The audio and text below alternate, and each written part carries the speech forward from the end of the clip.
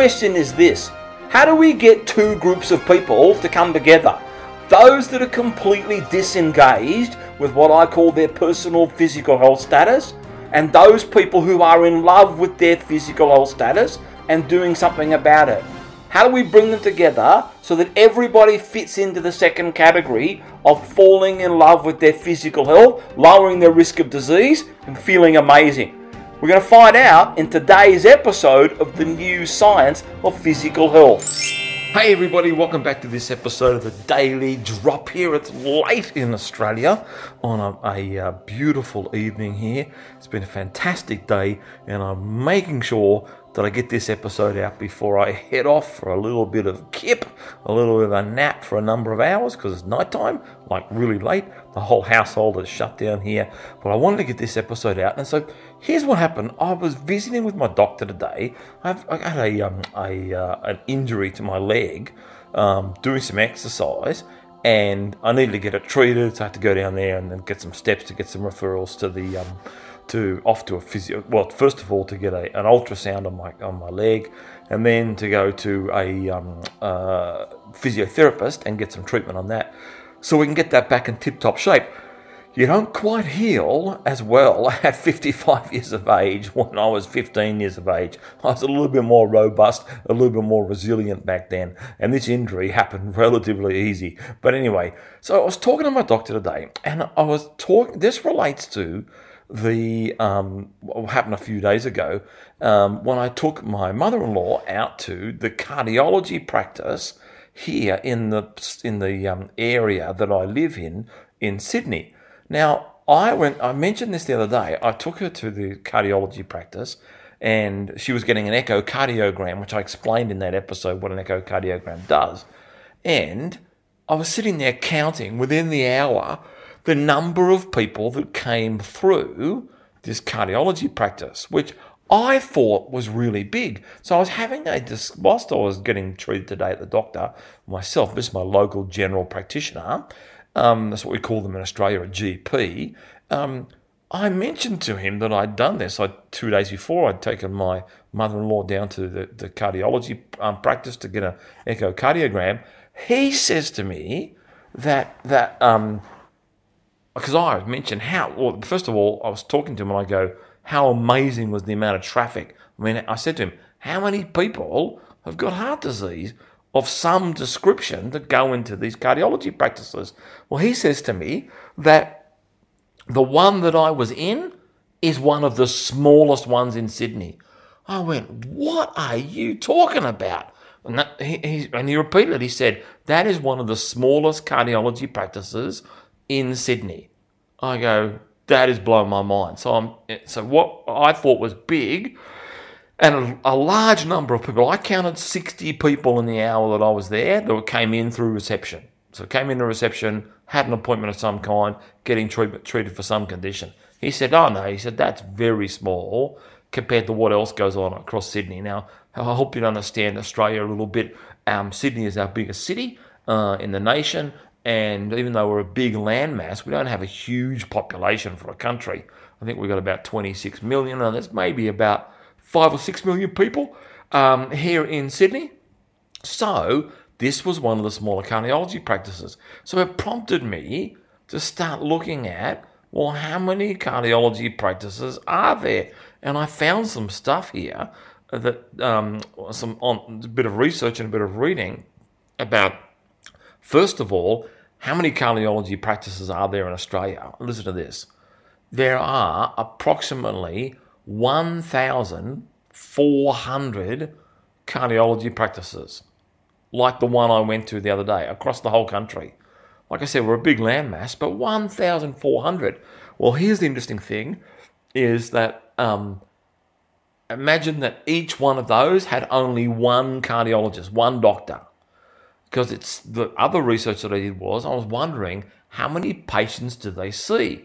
So on average, 5 days a week, how many do they see per day? So they're averaging, one cardiologist is averaging 15 to 20 people, sometimes 25 people in one single day that they treat, do some medical checks on, and then give them the next stage of whether it's surgery or whether it's medication or whatever it is, how they treat that particular condition that particular person has. So let's go on the low side, right? Let's estimate on the low side. 15 people a day a cardiologist sees, and there are approximately 1,400 cardiologists. That's 21,000 people per day get treated for something that's related to the number one, the leading cause of sickness and death, cardiovascular disease. We've got 21,000 people a day around the nation.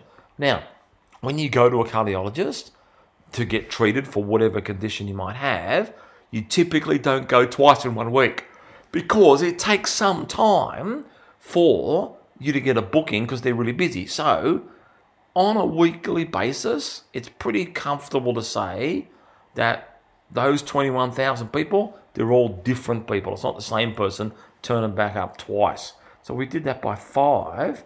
That means 105,000 people a week. Let's count for a little bit of holiday time and the fact that some people are going twice a year to get their treatment or 3 times a year, whatever it might be, back to the cardiologist. And then let's say that we do, instead of 52 weeks a year, that's 40 weeks a year that we end up having. So it's a 12-week, and it allows for double-up visits and stuff like that. Well, that means that we have 420,000 people a year visiting a cardiologist in Australia. That's unbelievable. Now, considering that if we have 420,000 that visit, thereabouts, I do know there's 50,000 deaths per year from cardiovascular events. So that is just a monstrous thing. The amount of people that are getting treated for this condition, of which a huge amount, a massive amount, is absolutely preventable. And after all of the cardiologists I've spoken to in different countries besides Australia, that a huge percentage of those you can just wipe them away if you had the correct dose of physical activity. So I thought, and I'll come back to that topic in a second. I thought what I'd do is I'd go, well, I wonder how many there are in one of the biggest countries in the world, like America. So you ready for this? So remember, 1,400 in Australia, population of, let's say, 26 million people. Population of America, 340 million people. This is what it says and this was dated in 2021 from a research website. There are 33,368 cardiologists in the USA.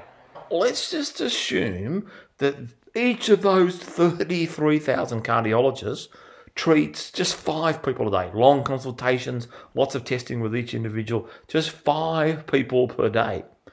That would be 825,000 people per week are being treated by a cardiologist in the United States of America. And I'm sure whatever country you're from, you can extrapolate the numbers from what my country is, Australia, and what I mentioned there with the United States of America. You can figure out the differences and you'd probably be very, very close to the truth. So I thought I'd do this.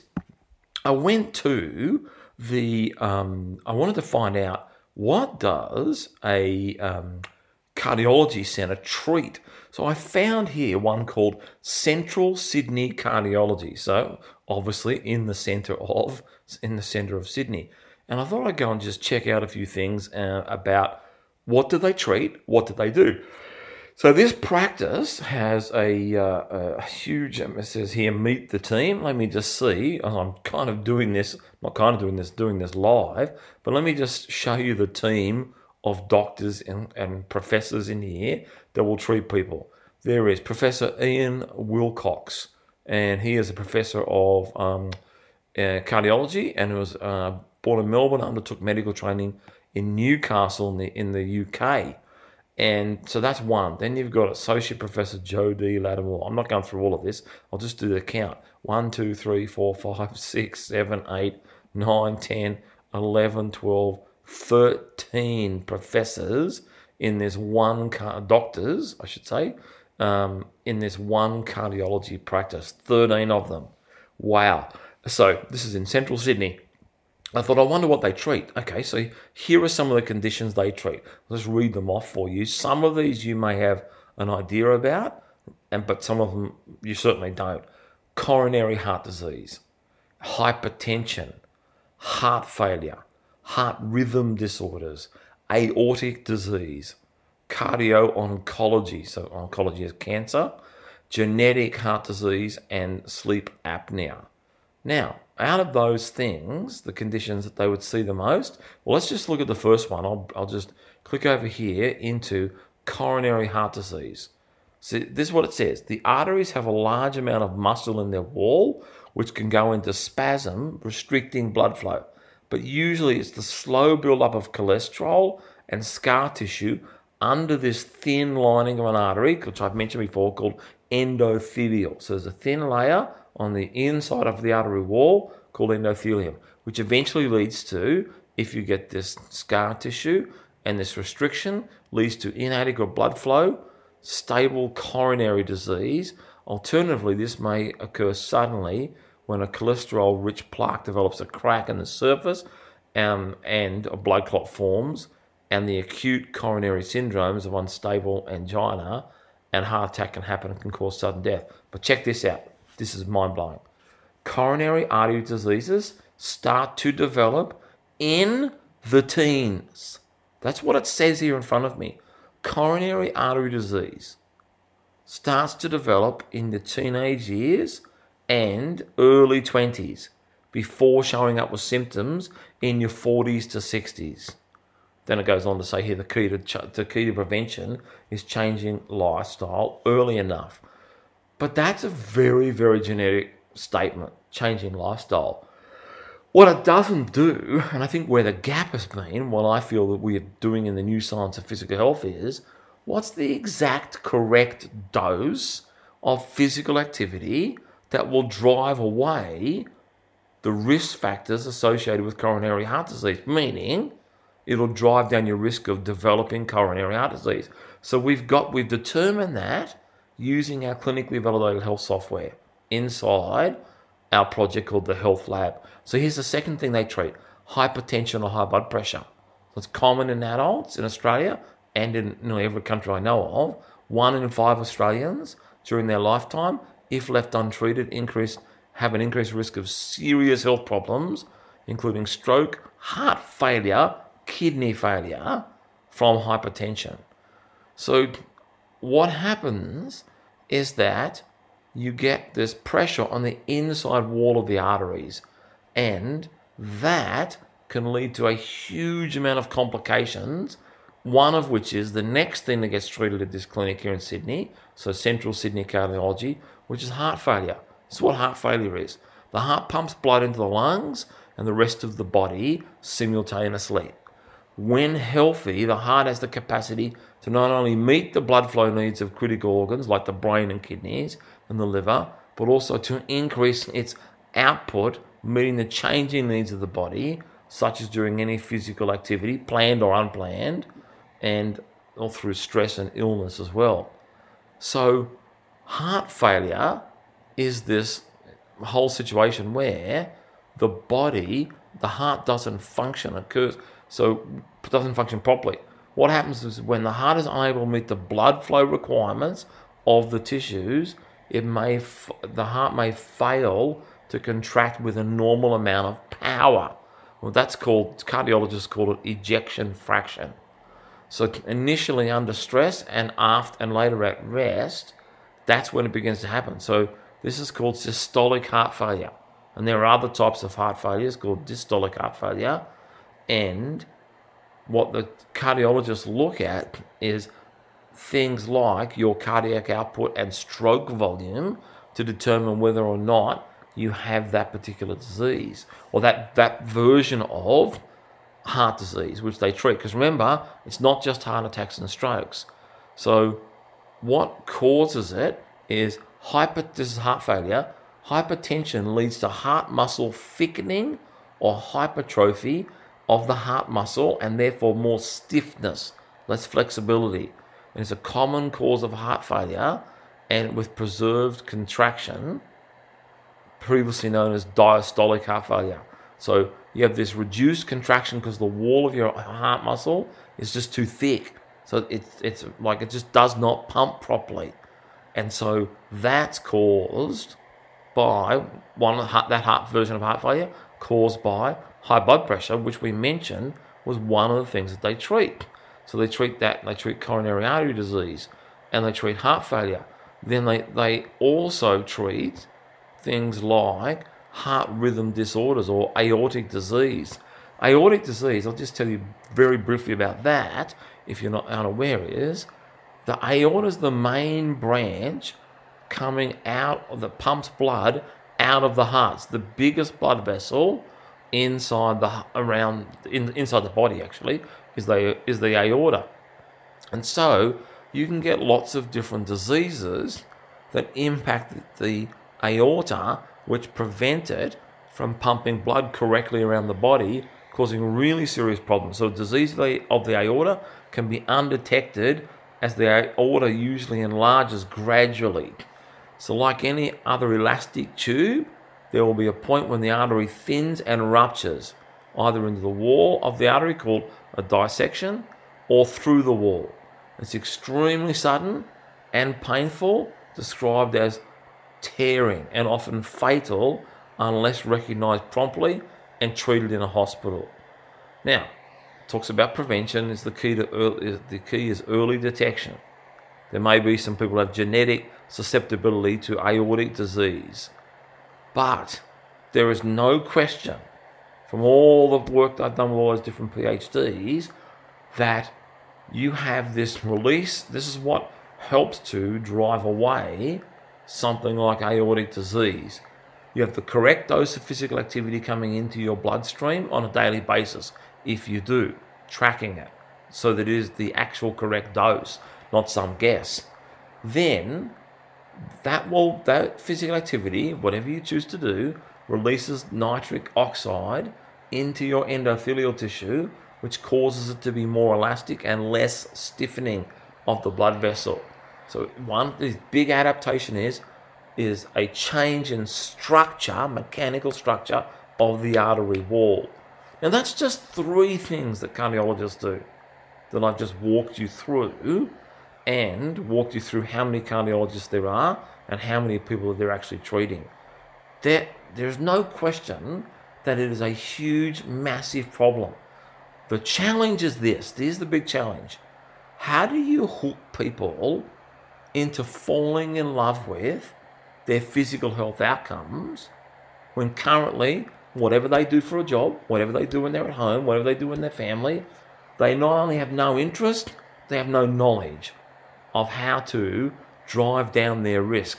And that's the purpose of building the new science of physical health. And this platform is for people to share it with someone so they can begin to get hooked on this whole concept that I've created called how do you get learners of any age to fall in love with their physical health outcomes.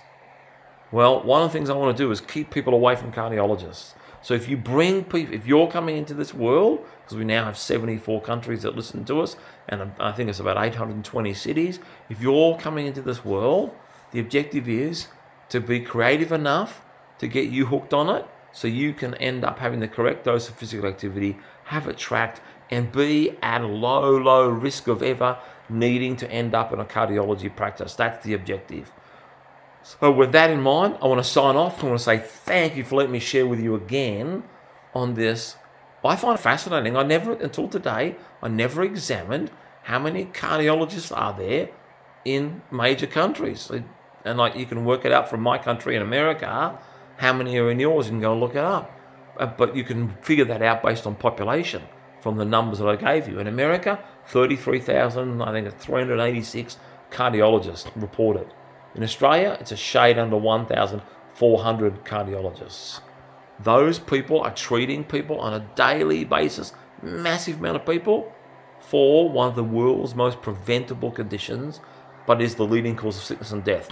So that's it, everybody. I'm going to sign off, and we'll be back tomorrow with another episode here, and we'll talk and feature something. I've got something in mind. I won't tell you what it is now, but I've got something in mind and I'll share that with you tomorrow. Thanks for joining me, everybody. Can't wait to be back with you tomorrow. Bye for now.